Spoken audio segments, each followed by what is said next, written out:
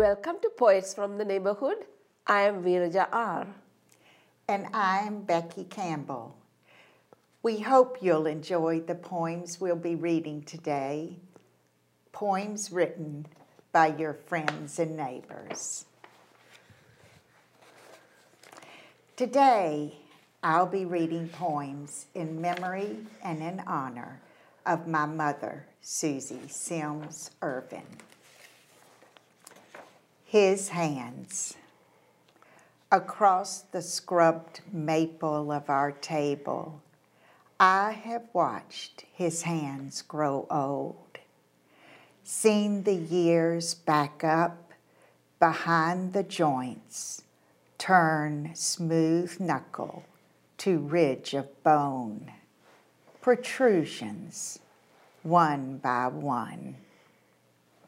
I reach across now, cover those years with my hands, to absorb the warmth of slender fingers that play my passions, delicately strung upon some priceless harp. I shudder with the knowing these are forever his hands, and I give them back, thrusting my own hands into my lap, scolding them, too taken with the busyness of doing they are.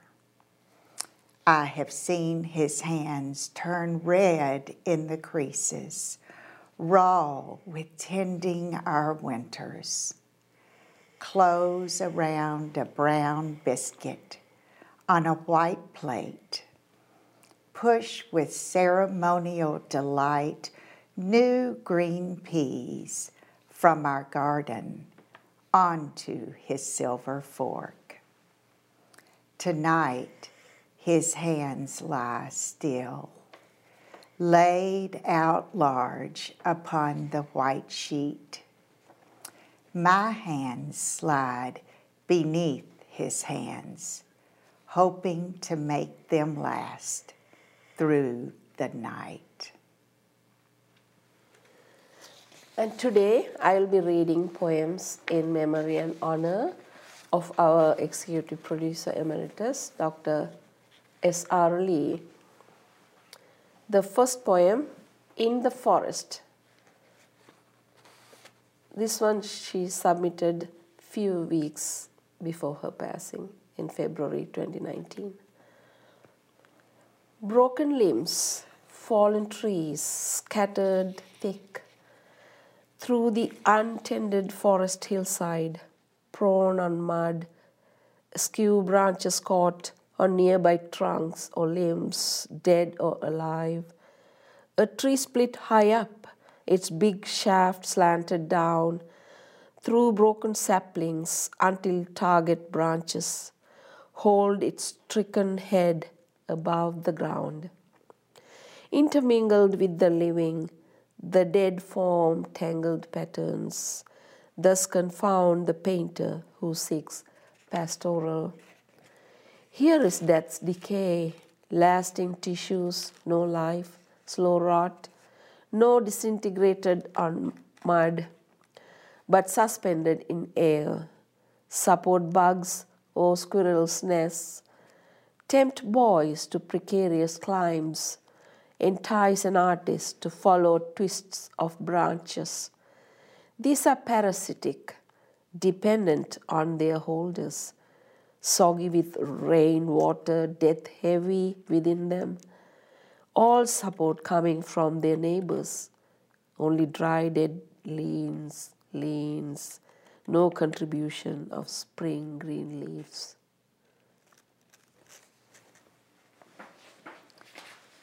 Train.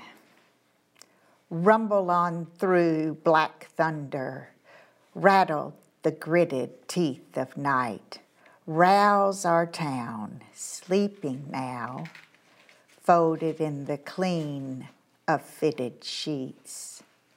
Hoarse your wail that rounds the bend, the beam of your single roving eye ignites iridescence twin ribbon of rail robs night of its secrets yet untold. Sears, underbrush, seed and weed, roaming free, mischief on the prowl. Townspeople pound pillows to unconsciousness. Their fists demand answers to daylight questions. Feathers fly until the seam that creased their sleep reseals itself. Only the river makes a run for it, two thoroughbreds shoulder to shoulder, nose to nose, until the river slacks off, folds into itself, treads its own water. The fun of the chase over awaits the next run of the 701. Rumble on through, Black Thunder, your cargo in tandem trails, expressionless, muted, replicated, refusing to divulge contents. Clang your bell, swing your lantern, only the caboose has something to say. Its one red word is final. The next poem, Birds' Nests, Winter. A neighborhood of nests, similar in size, placed closer than expected. Birds' nests, not squirrels. Twig collections. When leaves were green, nests have privacy, from human eyes at least. And baby chirpings were subdued by thick foliage. Chill days suggested winter. Fledglings grown had long departed these nesting shelters. Leaves dropped revealed the abandonment. Now nests black as tree bark against the grey skies. Nests which once nurtured families become useless for practical purposes, remain beautiful nevertheless. Black shapes slaughtered in grey light's unlimited space.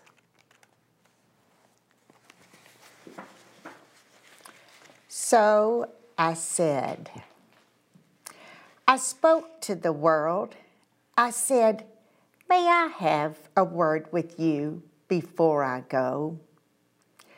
And the world said, I'm listening. What is the word? So I said, shouldn't I put it to Music City, USA? And the world said, sounds nice, but where's the word? The whole world is waiting for the word. So I gathered all the important words I knew and made a bouquet out of the capital letters with stars beside them, just those in italics. I tied them together so they made one important word. And the world said, that's been done. Important is not important now. Haven't you anything more important to say? And where in the world are you now? So I said, I'm at the well, fishing for your word. Can you bring me a bucket? And the world said, that same old song, bucket full of half promises, empty promises. So I said, yes, please, and a mop of your freshest green asparagus on the side, thank you. No, said the world.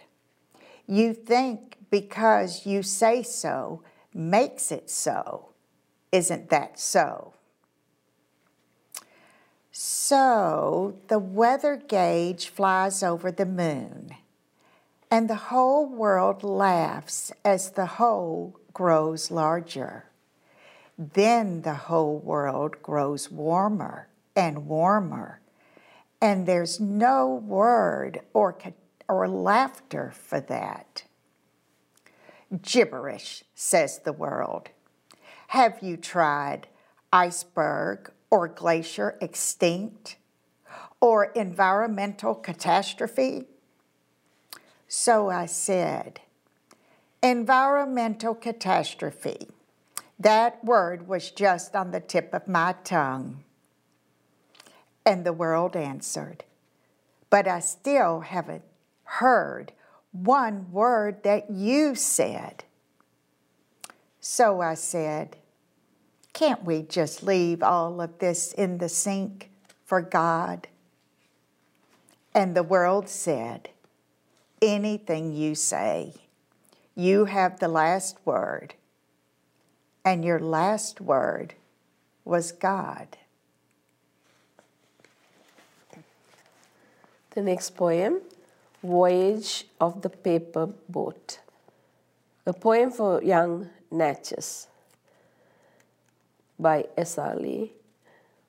Where are you going, slight voyager, uncertain in your balance, potential for speed or wobbles? Which will it be today? Set forth strongly or slowly towards the day's fortunes. Deep water with swift winds for speed with joy, or swirly currents and sandy bars, or worse, a submerged boulder knocks your journey askew. I pray for a rescue team ready with their repair supplies to re-afloat you.